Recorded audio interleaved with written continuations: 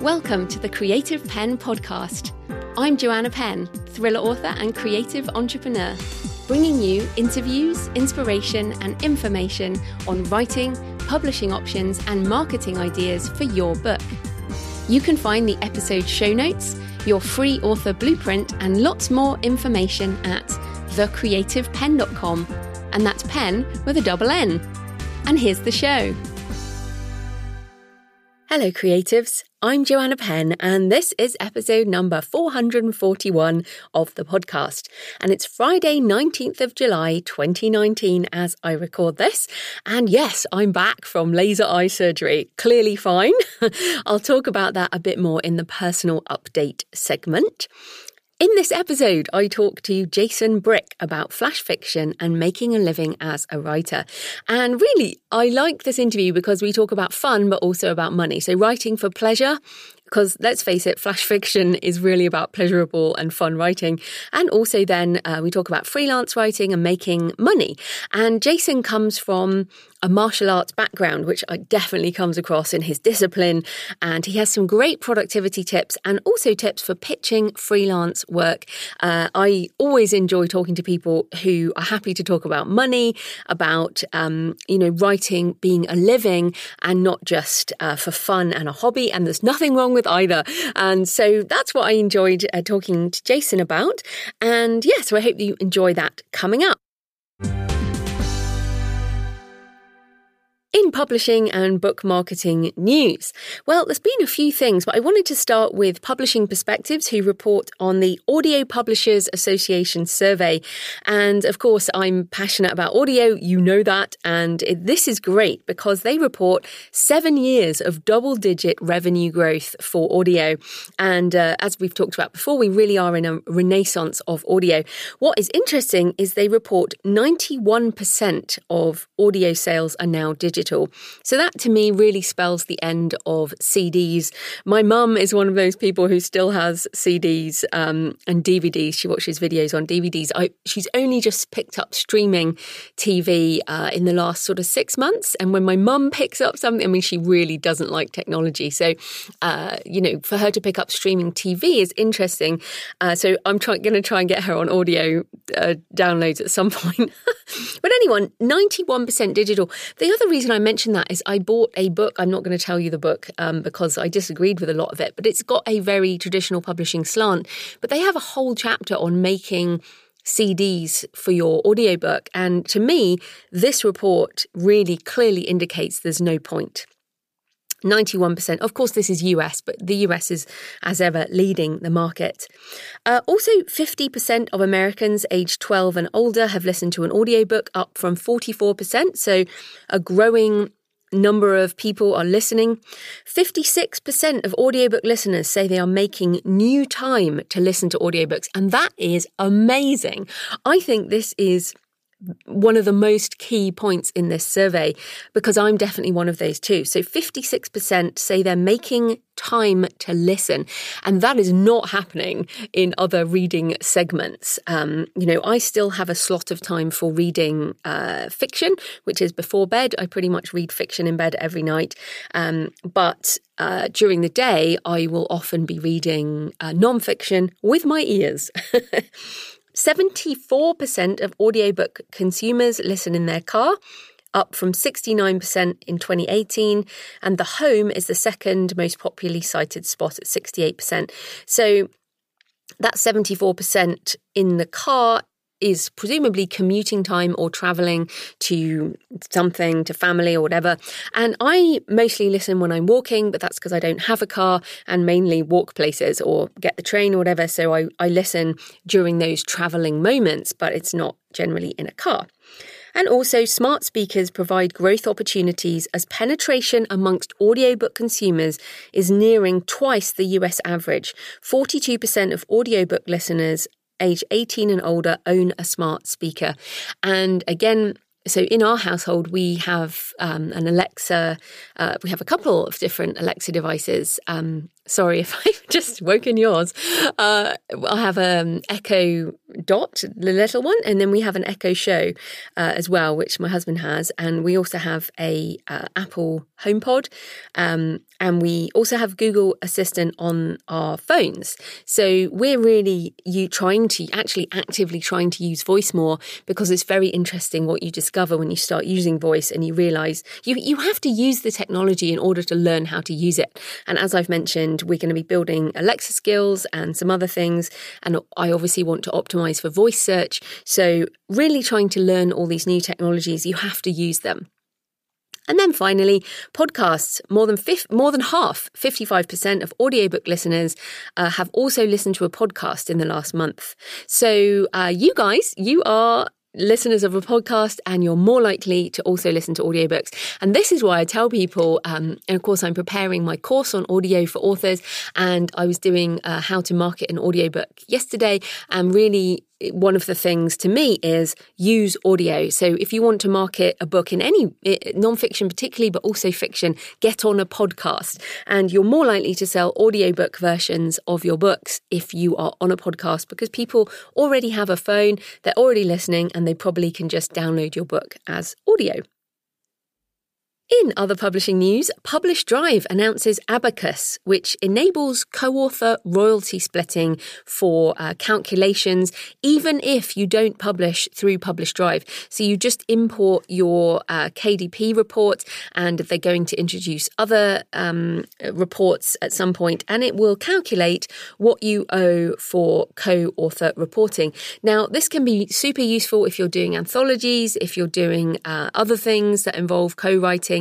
I have a number of co-written books. They're all 50-50 split. But to be honest, right now, my biggest issue is things like Ingram, which they're going hopefully to bring in at some point. But this is the beta initial release, which is free until the middle of August 2019. And then there will be a price per title per month, very small price, but it will depend on how many co-author books you do.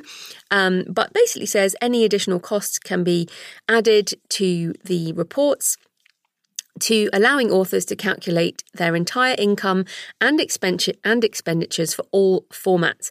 So I would suggest if you are doing collaborative projects, and this is a big deal, I know, I do it manually every couple of months, I calculate all these things, and it is a pain. So if you are doing collaboration, if you're doing shared universes, if you're a small press publishing other people, this is definitely something to have a look at. You can find it at publishdrive.com/abacus. And I have had a go, and definitely really an interesting tool. What I love about Publish Drive is they are trying to add more and more tools that we will find useful over time, so that you can get on with writing and all the things you love, as opposed to things like trying to work out payment splitting. Also, we have so much publishing news, mainly because I was out last week, I guess, but the academic publisher Pearson is shifting away from print textbooks and into a digital model, as reported in The Guardian and also a lot of other media. They are shifting towards a Netflix-style subscription-based model where the material is rented, not owned, a similar shift that has taken place in music and TV. And the company will focus on students subscribing, and students who want a physical copy can still rent one.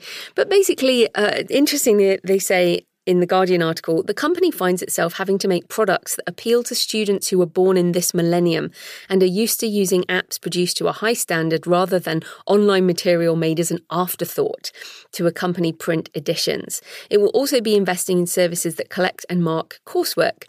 It notes, Pearson used to be a sprawling conglomerate that owned a variety of companies, from the Financial Times to Alton Towers, which is a theme park here in the UK. However, in recent years, it has disposed of its stakes in many businesses in order to focus on its core business of producing educational material. I think this is interesting, mainly because of how Pearson is really shifting its business model. And I talked about that in the AI episode a few weeks ago, how you cannot lament the past. I've heard some indies who've been around for a while say, oh, it used to be like this, and are upset that it's not like that anymore. But in changing times, you have to change your business model. You cannot just hang on.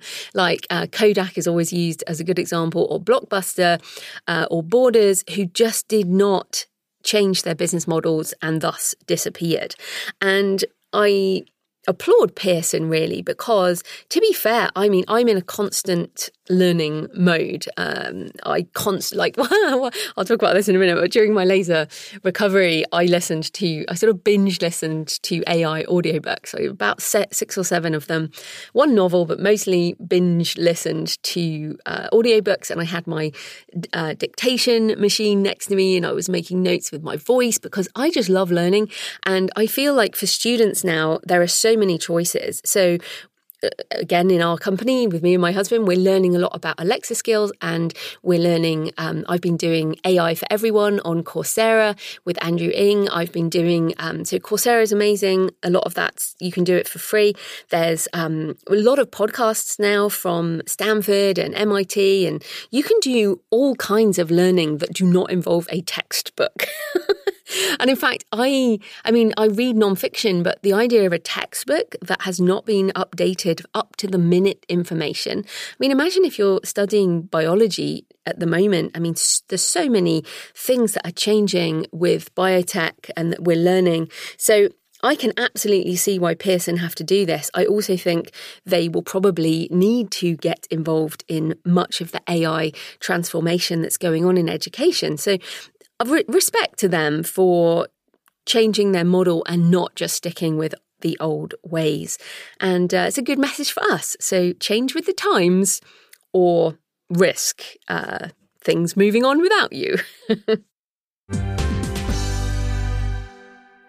In the futurist segment, I couldn't resist this. And if you've seen the news, I bet you knew I was going to do this, which is Elon Musk reveals Neuralink, which is basically a brain-machine interface startup.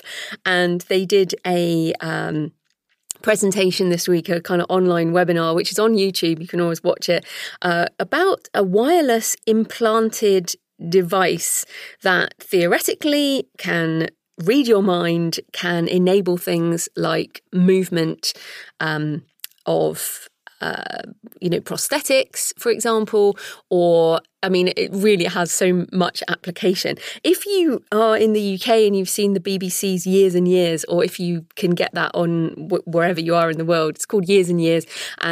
They have a character on that. It's about sort of the 10 years in the future and thinking about what might happen. And one of the characters is implanted this way.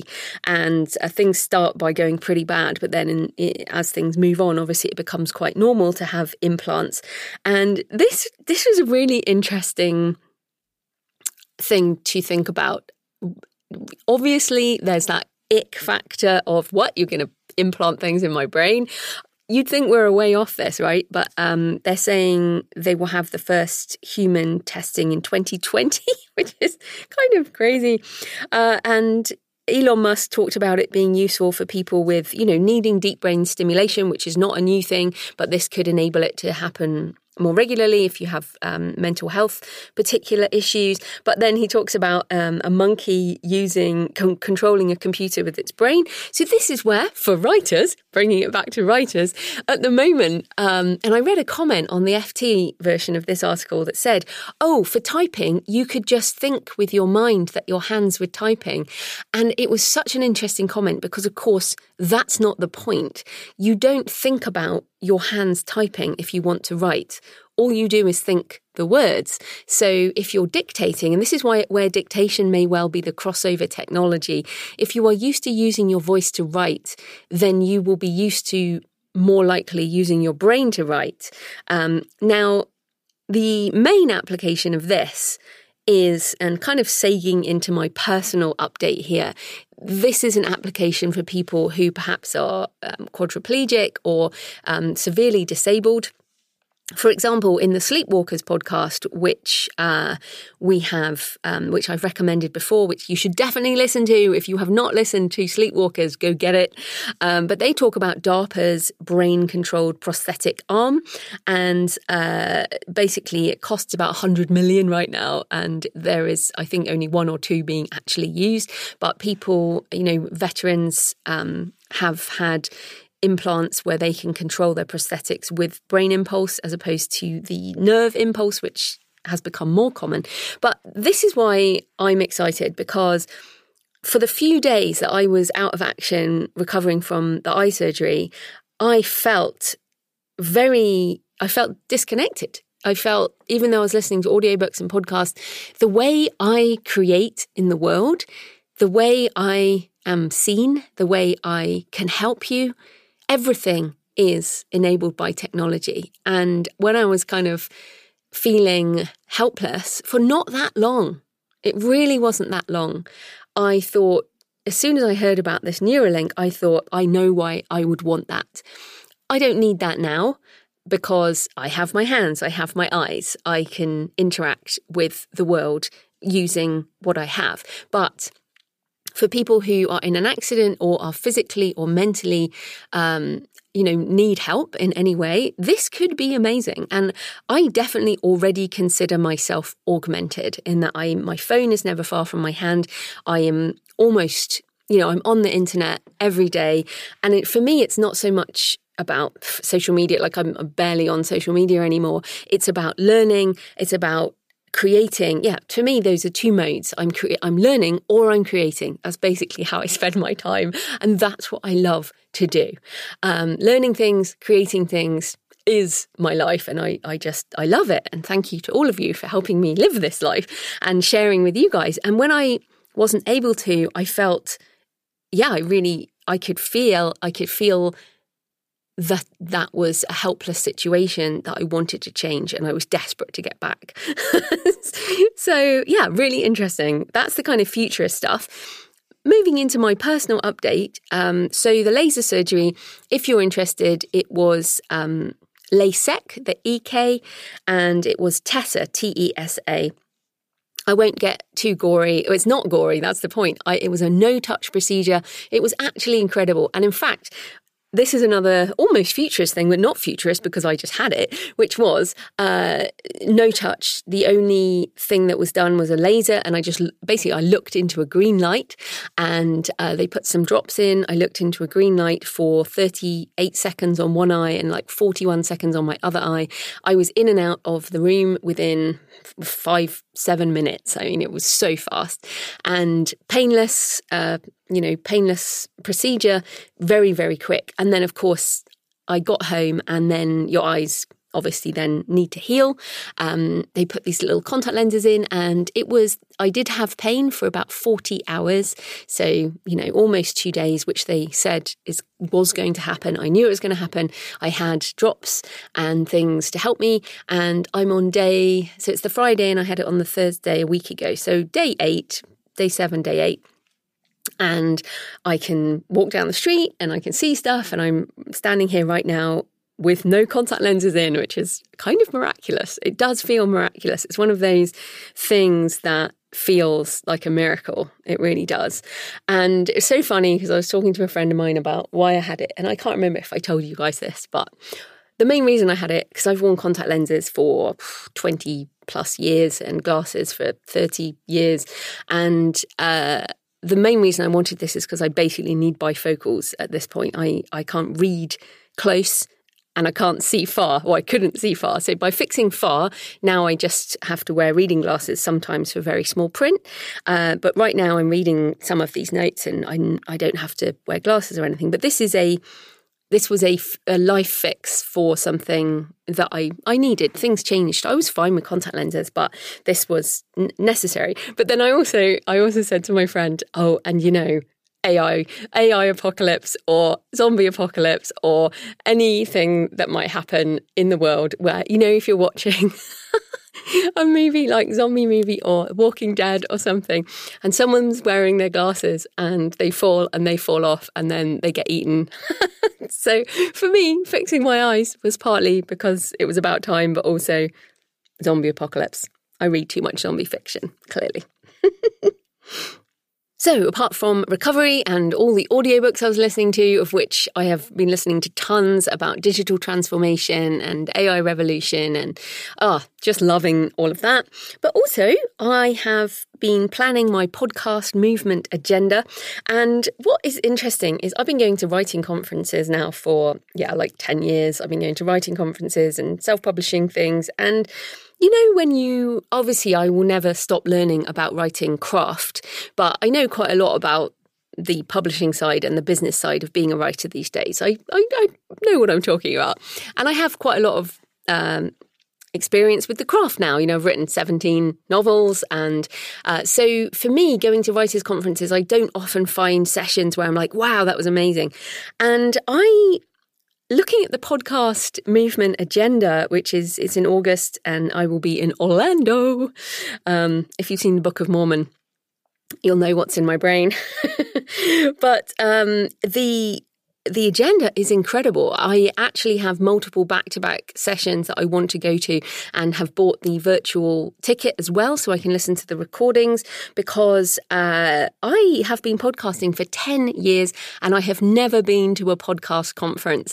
And of course, the industry now is so revolutionized and there's lots and lots of things, arriving to help podcasters and new tools and things. So I'm very excited about going. And of course, because I have Books and Travel, which only has 13 episodes so far, I could consider myself a new podcaster in other ways. So I'll be really interested in that. And of course, I will probably do a show on what I've learned about that.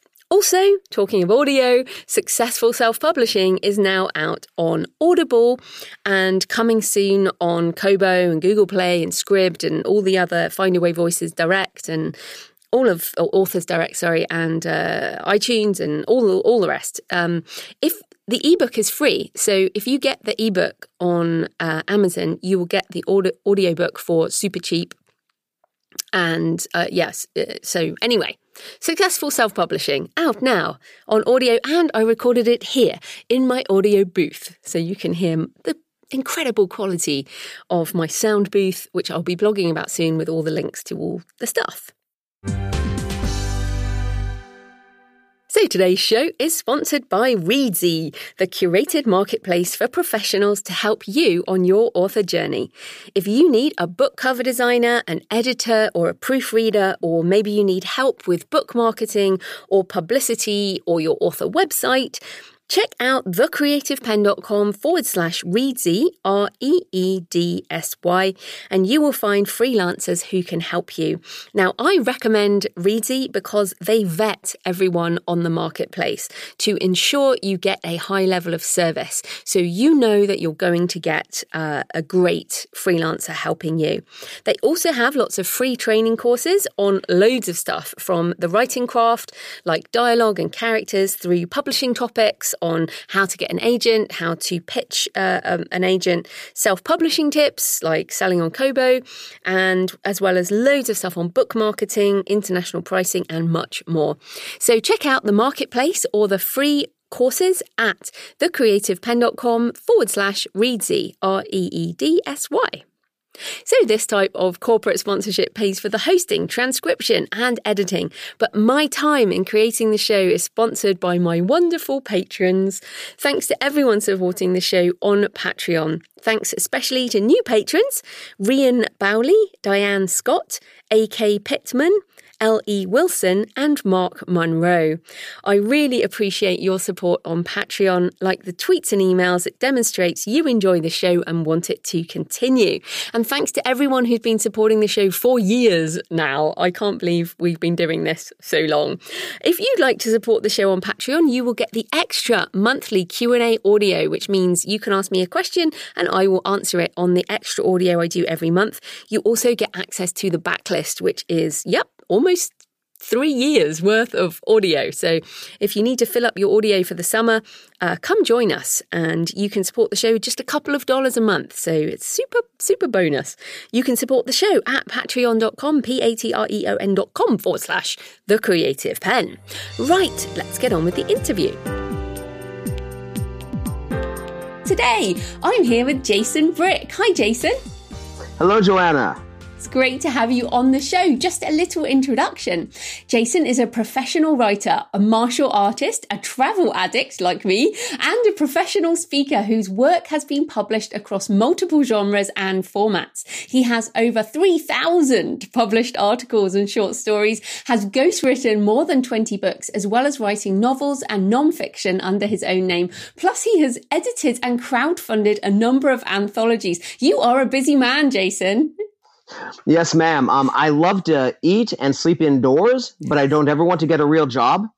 So that requires that I write as much as I can, as often as I can to fund the lifestyle my kids like to live. Oh, yeah, absolutely. But just tell us a bit more about you and how you got into writing.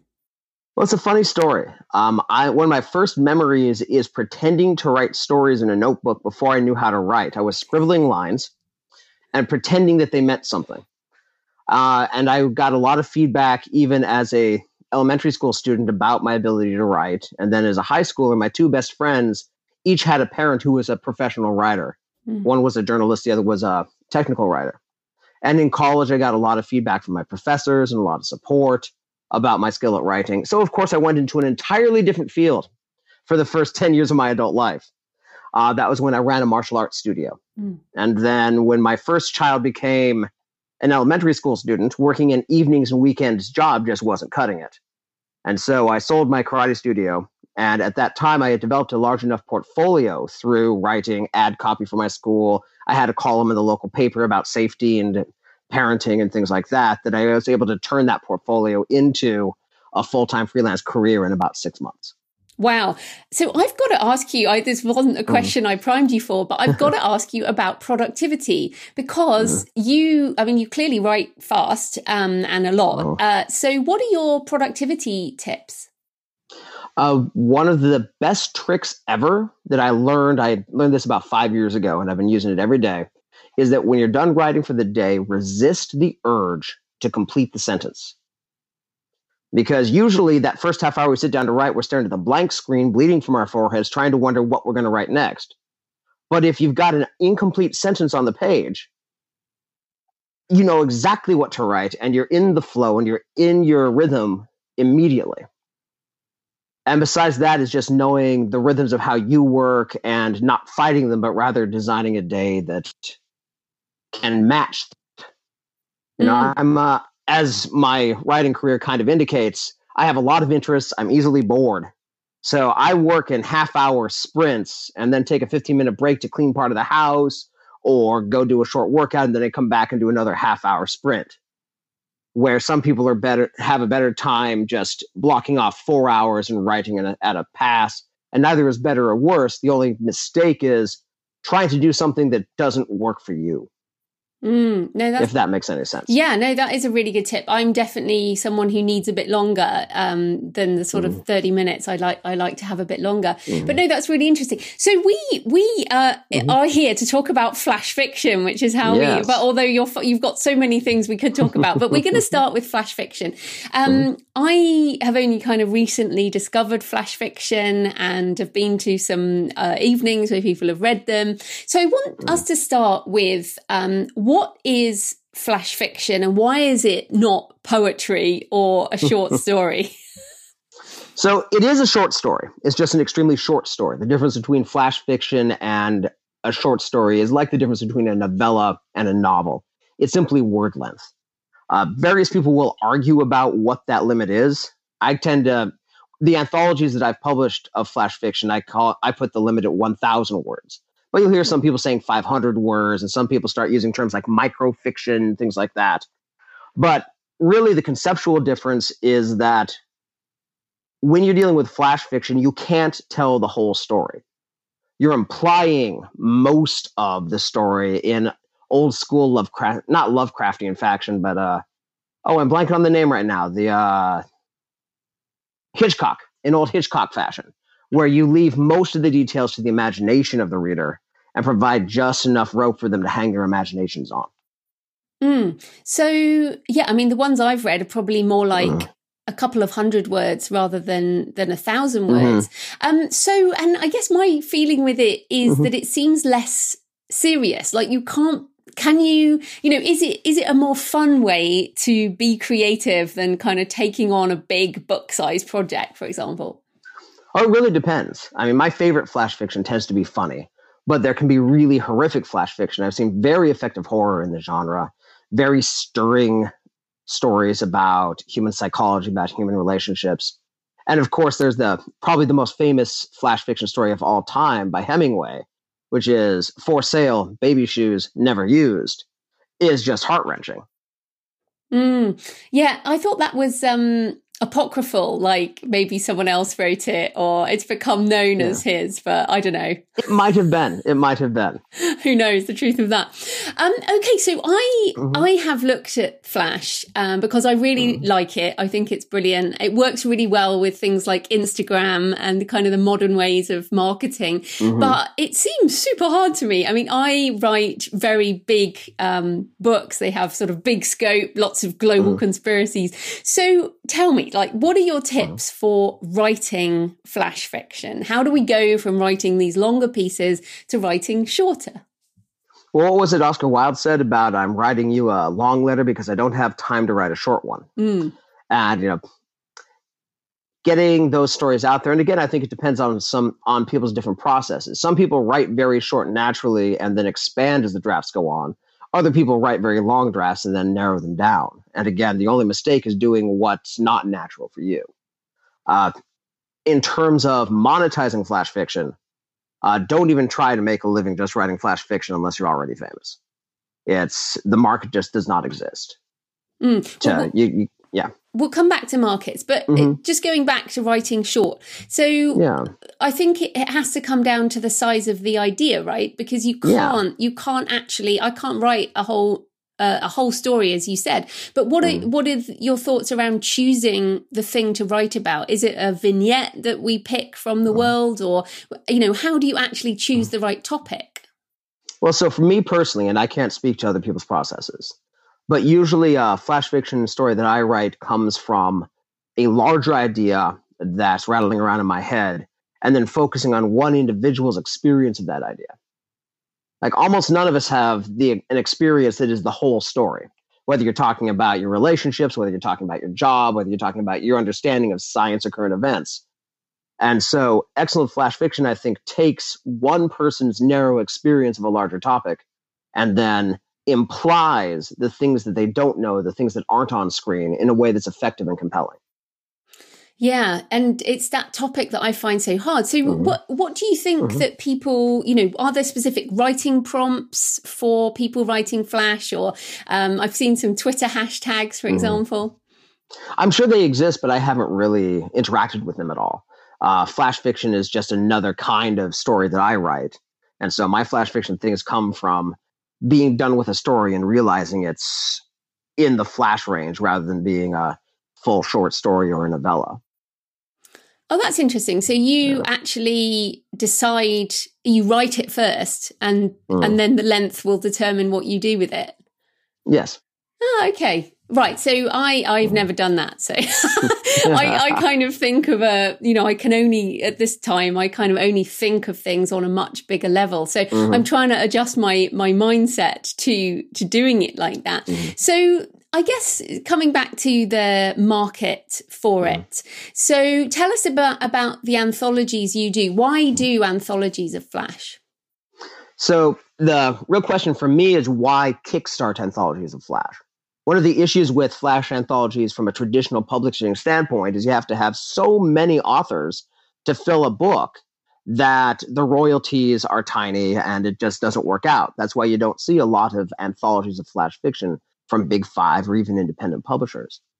On the other hand, if you kickstart that, my flash fictions are all anthologies of 100 authors. I have 100 people with a vested interest in the success of the campaign. And so it's very naturally suited for that particular style. And so that's why anthologies of flash fiction work for me personally.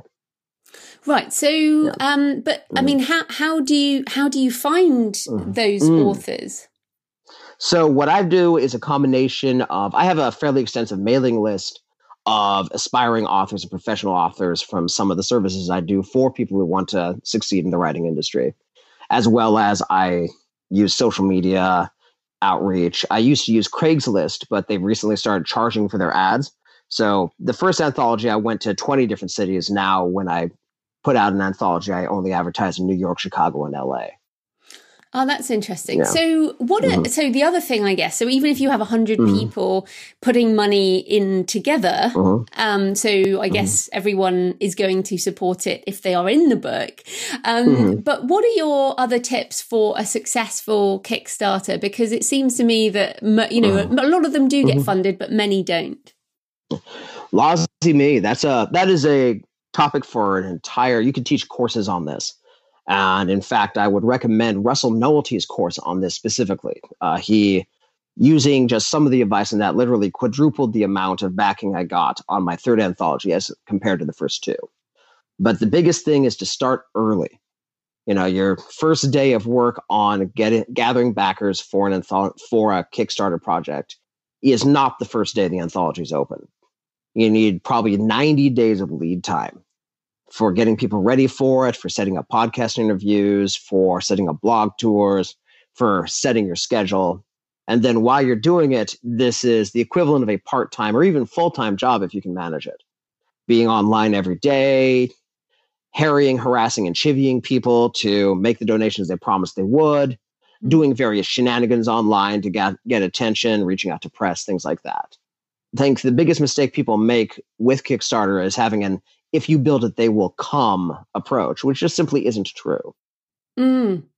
So all those people, so you have 100 people involved. I struggle with anthologies. I mean, I see from one perspective that and I've had short stories in anthologies. So, you know, I get it from a sort of marketing perspective, but in terms of making money, like you said, it's kind of a part-time job. So how does that become part? I mean, everyone listening wants to have, you know, make some money from their writing. So how does it become a viable prospect financially? So I don't know of anybody who makes a full-time living writing short fiction these days. It's important to remember that the average rate for short fiction per word hasn't changed since the pulp magazines of the 1920s. Robert Howard and Dashiell Hammett and those guys were making a penny or two a word. And most of the short fiction markets today are paying about a penny or two, maybe 3 cents a word. Some of the markets are up into 5 and 6 cents. But making a living from short fiction is probably impossible unless you can write like 3,000 words an hour. That's short fiction to support longer fiction habit. You can use if you want to write short fiction in collections and self-publish it, I think that is a market that is growing where you could make a living on that using Amazon and Kobo and things like that. But the idea of writing for anthologies and magazines and making a full-time living, I don't think that model is viable anymore. Yeah. Okay. So then then let's talk about the market for people who read flash fiction. What are the people who read flash fiction writers of flash fiction? Or how do you actually sell copies of those anthologies? What are some of the ways you do book marketing for those anthologies? So I use a lot of social media marketing. I work with a couple of magazines and online sites that specialize in flash fiction. And because flash fiction is a kind of niche market, the folks are pretty close and open about sharing it. We're all word nerds. And so we're part of the same tribe. So for example, Flash Fiction Aficionado is a magazine in Washington, D.C. that actually has print copies that publishes flash fiction once a month. You just reach out to as many websites and magazines as you can. You mentioned Twitter, just popping up a short flash fiction story on Twitter is not a bad idea. I've seen some of that also on Reddit, places like that. And you just keep throwing the spaghetti against the wall. And then when something sticks, definitely compound that. As soon as you get positive attention from one place, give them attention back, like any other kind of social media. engagement. So you really are marketing to people who are already buying anthologies. Yes, absolutely. There's no better customer than the customer who has already bought something very similar to what you have. Yeah, and I kind of wonder, because I don't read many anthologies. I much prefer kind of a full story, a full length story. And I know everyone has their different way of writing, which is really interesting. And I feel the same about box sets. I feel like there are readers who buy box sets. I have box sets, but I don't I don't buy box sets, So I feel like maybe there are these different categories of readers. Do you get that sense, or what are your feelings around very readers? Much. I think that's very true, that most readers read what they like to read. And the more of that, people have a favorite author and they'll buy every single thing they can from that author.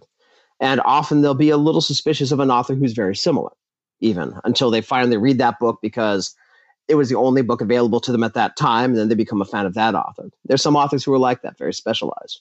And then there's other authors who are just very open with their reading, or not authors, but readers who are very open with their reading. And I tend to be one of those. I read anthologies mostly to meet new authors. I'll find an anthology that has one or two authors whose work I really admire, and then find out what else is in there.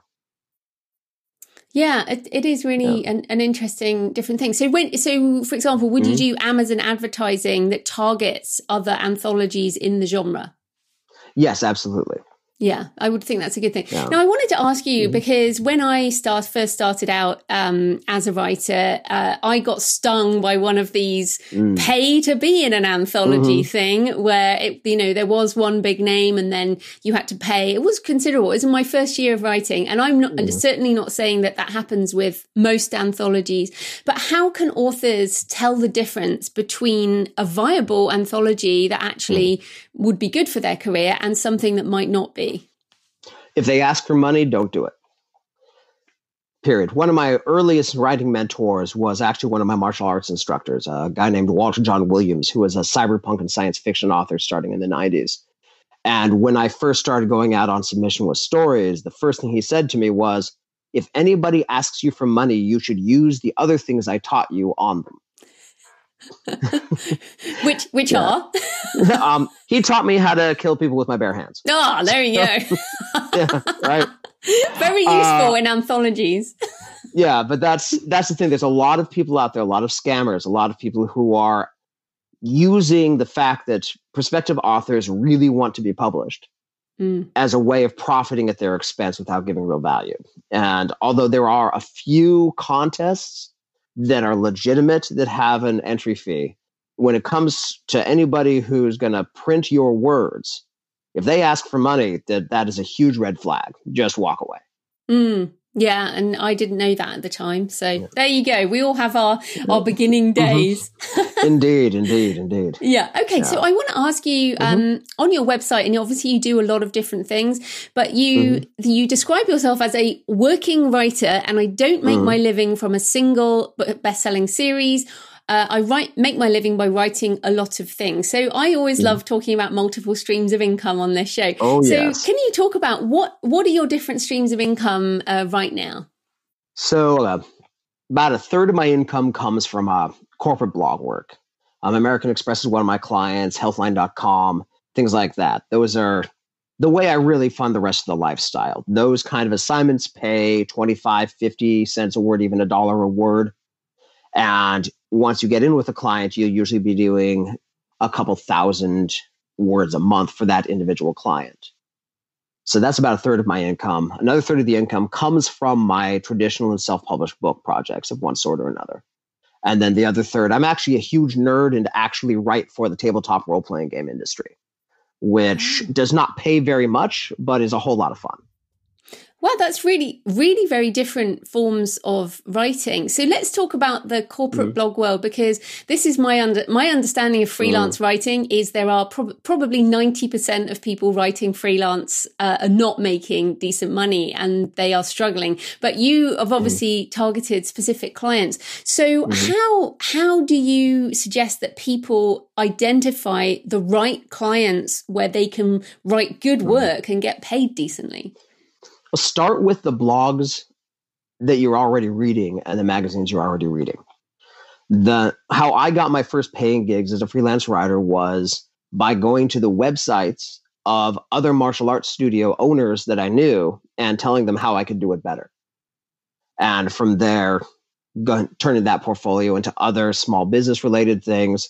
And eventually, I was working for American Express's small business community and Intuit's small business community by capitalizing on the knowledge and the contacts I already had from my previous career. Another really good place to start is whatever your hobby is. Walk into the store, and to the right or the left of the cash register, there's a rack of magazines. And go pitch all of those magazines. Mm. Those magazines are mostly written by hobbyists. And if you can go to one of those editors and be somebody knowledgeable about the hobby who can also write, you'll get a lot of repeat work from that magazine. I ended up for 3 years, I was doing Black Belt Magazine's obituaries because I was one of the few people the editors knew who could actually write on deadline and do decent research. Mm. The same thing applies to industry magazines. Whatever you're doing for a living right now, there's an industry magazine, there might be a union magazine, there's probably a regional journal. Those places also are written mostly by experts, not writers. So if you can come to them as an expert who can write, that's another really good place to break in. And some of them actually pay surprisingly well. So how much did you do for free? Because this is what I feel like maybe you have to work your way up, as you say. So how long did you spend sort of doing things for free or for lower rates before you kind of moved into that premium level? Never write for free. Never, ever, ever, ever, ever, ever write for free. At the beginning, not for free could mean writing a menu for a restaurant where you know the owner in exchange for a couple free meals. Writing for barter is okay, but never write for free. The idea that we should write for exposure is a lie foisted upon us by people who don't want to pay for our words. Which makes me laugh because I allow guest bloggers on my blog and I don't pay for that. They are actually people pitch me to be on my blog. So what are your feelings about that? So that is a bit of a different thing. I will write a free blog for a friend as a favor. I will write my advertising copy for free. And if your career is at a point where you are writing a blog post for a major publication or somebody who's a bit of a celebrity in the community you're wanting to write for, that can be an exception. But even then, you're not writing for free. You're writing for established exposure in a very specific niche. That's, to me, writing your own publicity, as opposed to writing something not associated with your career, really doing your first blog for somebody's website for free because they don't want to pay you. Those are two very different things in my mind. Okay, good. I'm glad you said that. I mean, in the same way, I guess. So let's talk about pitching a little bit, because I feel like many people, let's say if you're writing flash fiction, for example, it's a creative way of writing. But when you're pitching for work, what are some of your tips for, I mean, I get pitched all the time, and some are very clearly good and some are clearly bad. So what are your tips for a good pitch to get paying work? So I have and this is something I deliver in many presentations, and I think it might be in my book, 9 Habits of Highly Profitable Writing, which is available on Amazon, plug. But I have what I call the 4-paragraph perfect pitch letter. And it's 3 paragraphs plus 1. And the first paragraph is, "You're awesome." The second paragraph is, "I have this awesome idea." And the third paragraph is, "I'm awesome."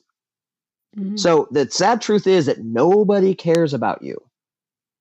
They care about them and how you can help them. So your first paragraph needs to be telling the person you're pitching about why you like the publication, why you want to be in that publication, what's great about that publication. It also just is polite that if you're going to ask someone to give you money, to show you've done a little bit of research.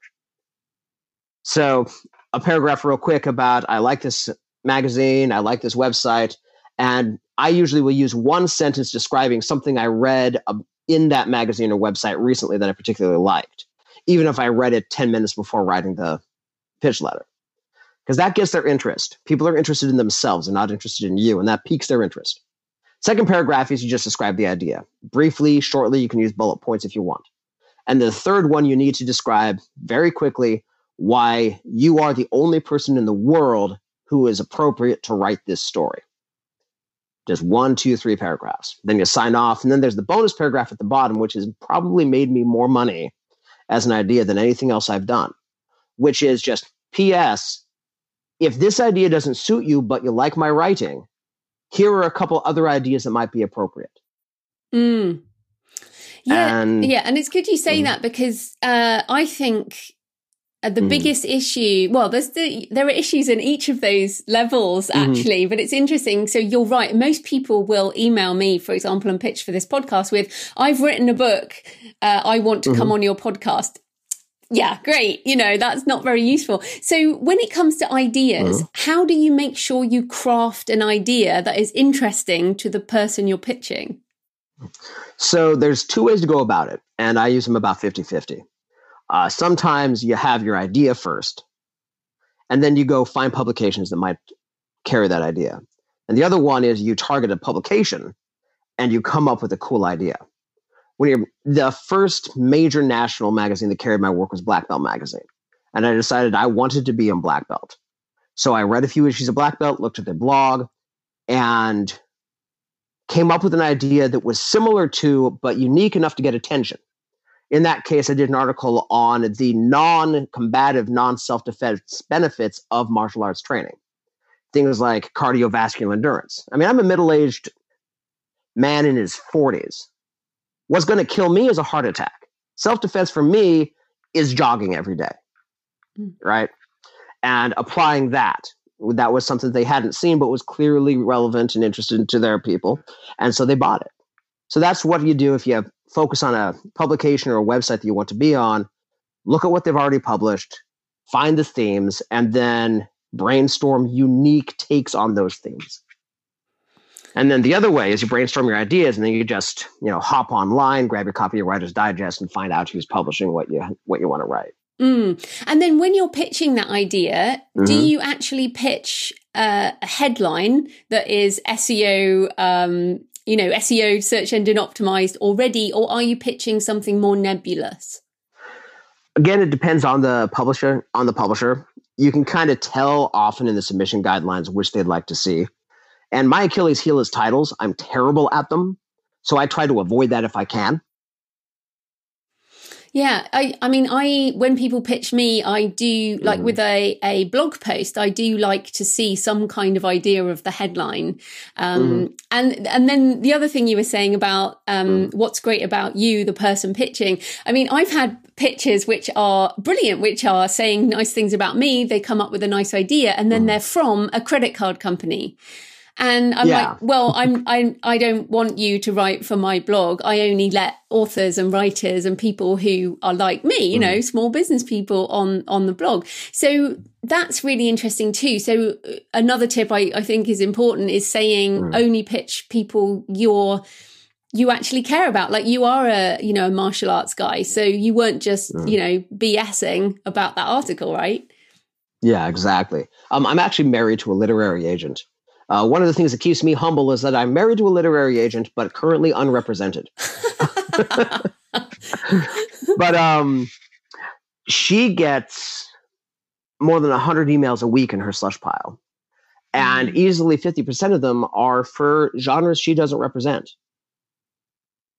And just, having the common courtesy of only pitching people who are appropriate for your idea and for your interests. That just seems to me, like I said, it's common courtesy. And it seems to be lacking. Oh, absolutely. I totally agree with you. And then how do you deal with the inevitable rejection? So you've spent your time, you've done your pitches. What do you do with the no's? I ignore them and move on. If I have any information in there that can help me be more successful with the next pitch, I'll put it in my database. I use an Excel spreadsheet. But my superpower for my writing career is the fact that I came to it from the martial arts industry. Feedback that doesn't involve a bloody nose, I consider a win. I'm I'm just told no over and over again. In fact, there's an interesting story related to that. I was speaking at a conference in Southern Oregon, and I was sitting with the other presenters there. There were about 12 of us for a conference of about 300 people. And there were 3 men, 9 women, and all 3 of the men had wrestled in high school and college. And we found that interesting, and we reached out, and it turned out almost everybody who was speaking at that conference was either an athlete in high school or a musician or in drama. And so the people who were successful in the field had, from their teens on, had experiences where they were told, no, that's wrong, try it again, in ways that weren't emotionally fraught. Whereas if your experience is only in academics, you get a 99% on your math test, number one, you feel kind of bad about that 1%. And number two, you can never go back and fix it. Mm. And that paradigm of just being used to being told, no, you did it wrong, do it right. And just internalizing that as quickly as you can and getting used to it, I think is very helpful and powerful in the life of a writer. Which is why when people ask me what's the biggest piece of advice I would give for beginning a career as writing is submit early, submit often, get used to it. Yeah, and it's so funny because you say that and I'm the opposite. I wonder, I love the indie way because I don't need to ask anyone's permission and I don't need to get rejected. No, I mean, the people who reject me are the people who who try my stuff and don't like it, or who try this podcast and don't like it. And that's fine because I don't feel their rejection. They can just turn off. You know, some people will have just stopped listening to us. That's fine. That's their choice. But I don't feel that. So that's really interesting. And, it makes me think maybe why I never pitch. I mean, I love having a podcast because people pitch me. I don't have to pitch anyone. There you are. But I need to learn that, which is good. So I wanted to, so you've mentioned speaking a couple of times. Yeah. How does speaking fit into your business, your multiple streams of income? So I speak at writers' conferences, both for the paycheck from the conference itself and as a way of bringing people into my Iron Writers community and my Write Like Hell community, which are ways that I do some coaching for writers and get people who are interested in writing, interested in and knowledgeable about my work. And I also go to business conferences, talk to them about writing. One of the things I really recommend for anybody who writes, especially nonfiction, but fiction as well, is you got to go to a writing conference once a year just to hang out with your tribe.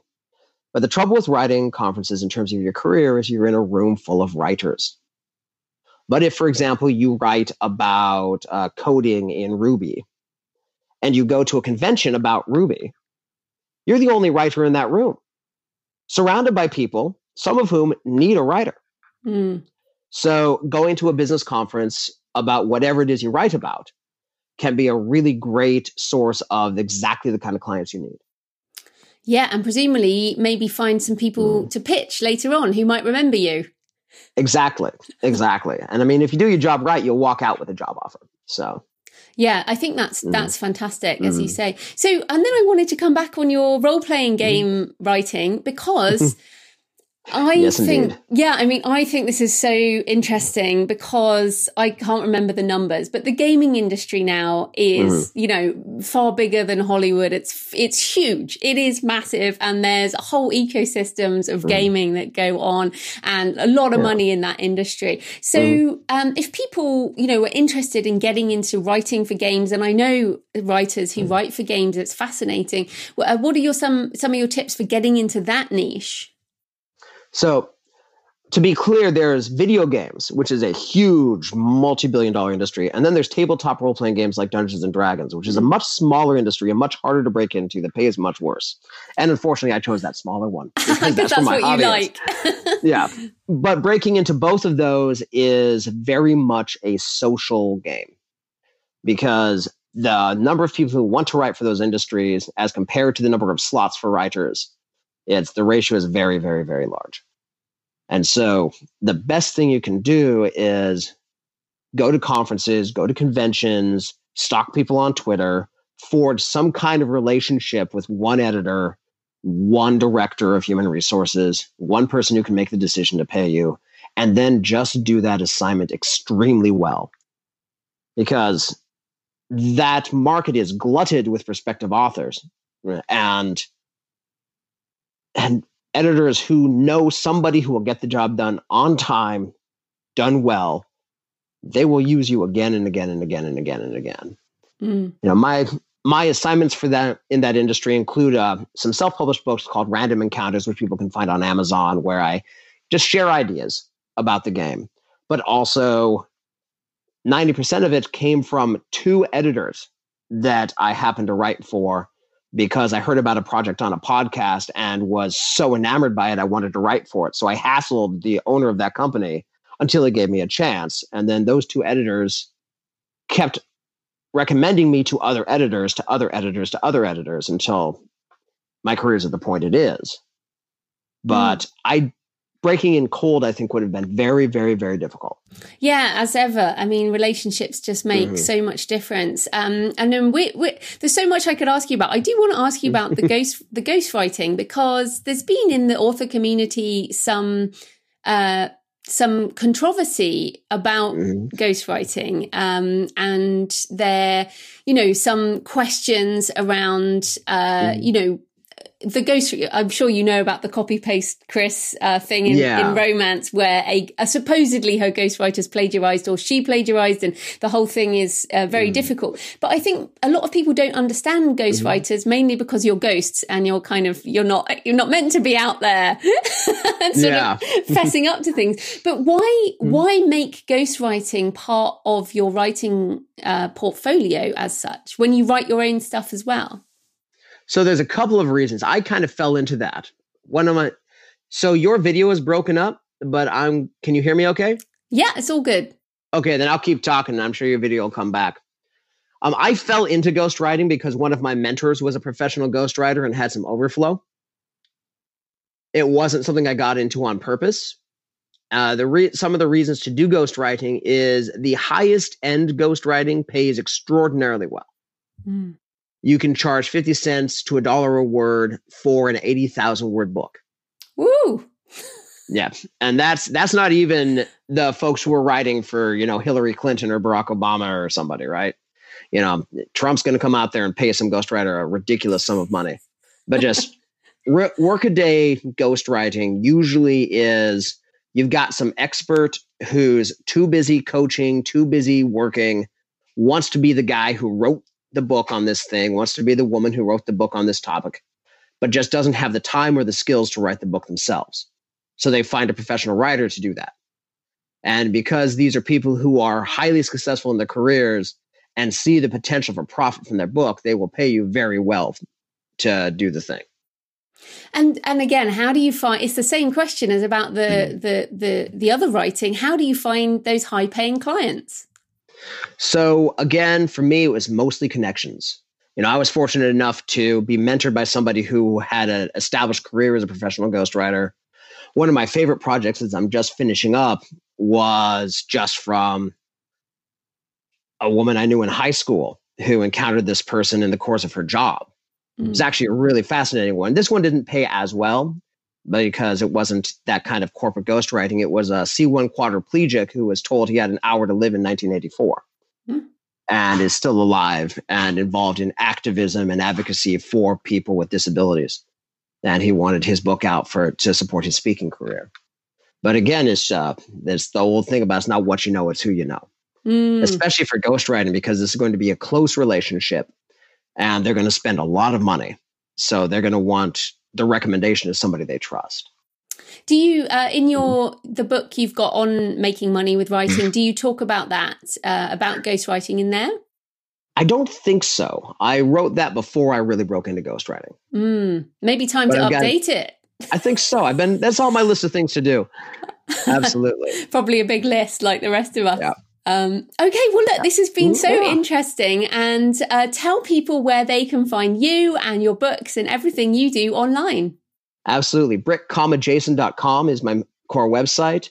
I'm very active on Facebook as well. My Iron Writers Challenge community is a place where writers get together, talk shop, dare each other to accomplish some degree of productivity on Monday and then start hassling each other on Thursday to see if it got done. Those are the best places to find me. You can find me on Amazon.com. Look for Jason Brick. You can find my books on writing, my books on tabletop role-playing games, and a couple of other little things. Fantastic. Well, thanks so much for your time, Jason. That was great. Well, thank you, Joanna. I appreciate it a lot. So I hope you enjoyed the interview with Jason today and that it gave you some inspiration for your writing and creative business. And I always love to have people making income streams in different ways on the show. It demonstrates there is no single path to success and we are all different. So I hope you got some ideas. So next week, I have two people on the show, which I don't do very often, but I have Russell Blake, who is a very well-known indie author, has been around a long time. And what's interesting is we're talking about how things have changed. And Russell has not been doing this as long as I have, but he's just been incredibly successful. And he's been super prolific. He's been on the show before, I think about 5 years ago, talking about writing fast. And but what we talk about is how things have changed in self-publishing and how we can adapt for the next phase. Now, Russell is on the show alongside Michael Beverley, who runs AMS AdWorks, who talks about some of his insights into being successful with Amazon advertising. Now, it is not a detailed technical podcast episode. It's more about the attitude you need going forwards as things have changed. And I guess that reflects the Pearson discussion, which is you can't just keep doing the same thing over and over again and expect to continue. You have to adapt. So look forward to that. Happy writing, and I'll see you next time. Thanks for listening today. I hope you found it helpful. You might also like the backlist episodes and show notes available at thecreativepenn.com/podcast. You can also get your free author blueprint at thecreativepenn.com/blueprint. If you'd like to connect, you can tweet me at The Creative Penn or find me on Facebook at The Creative Penn. See you next time.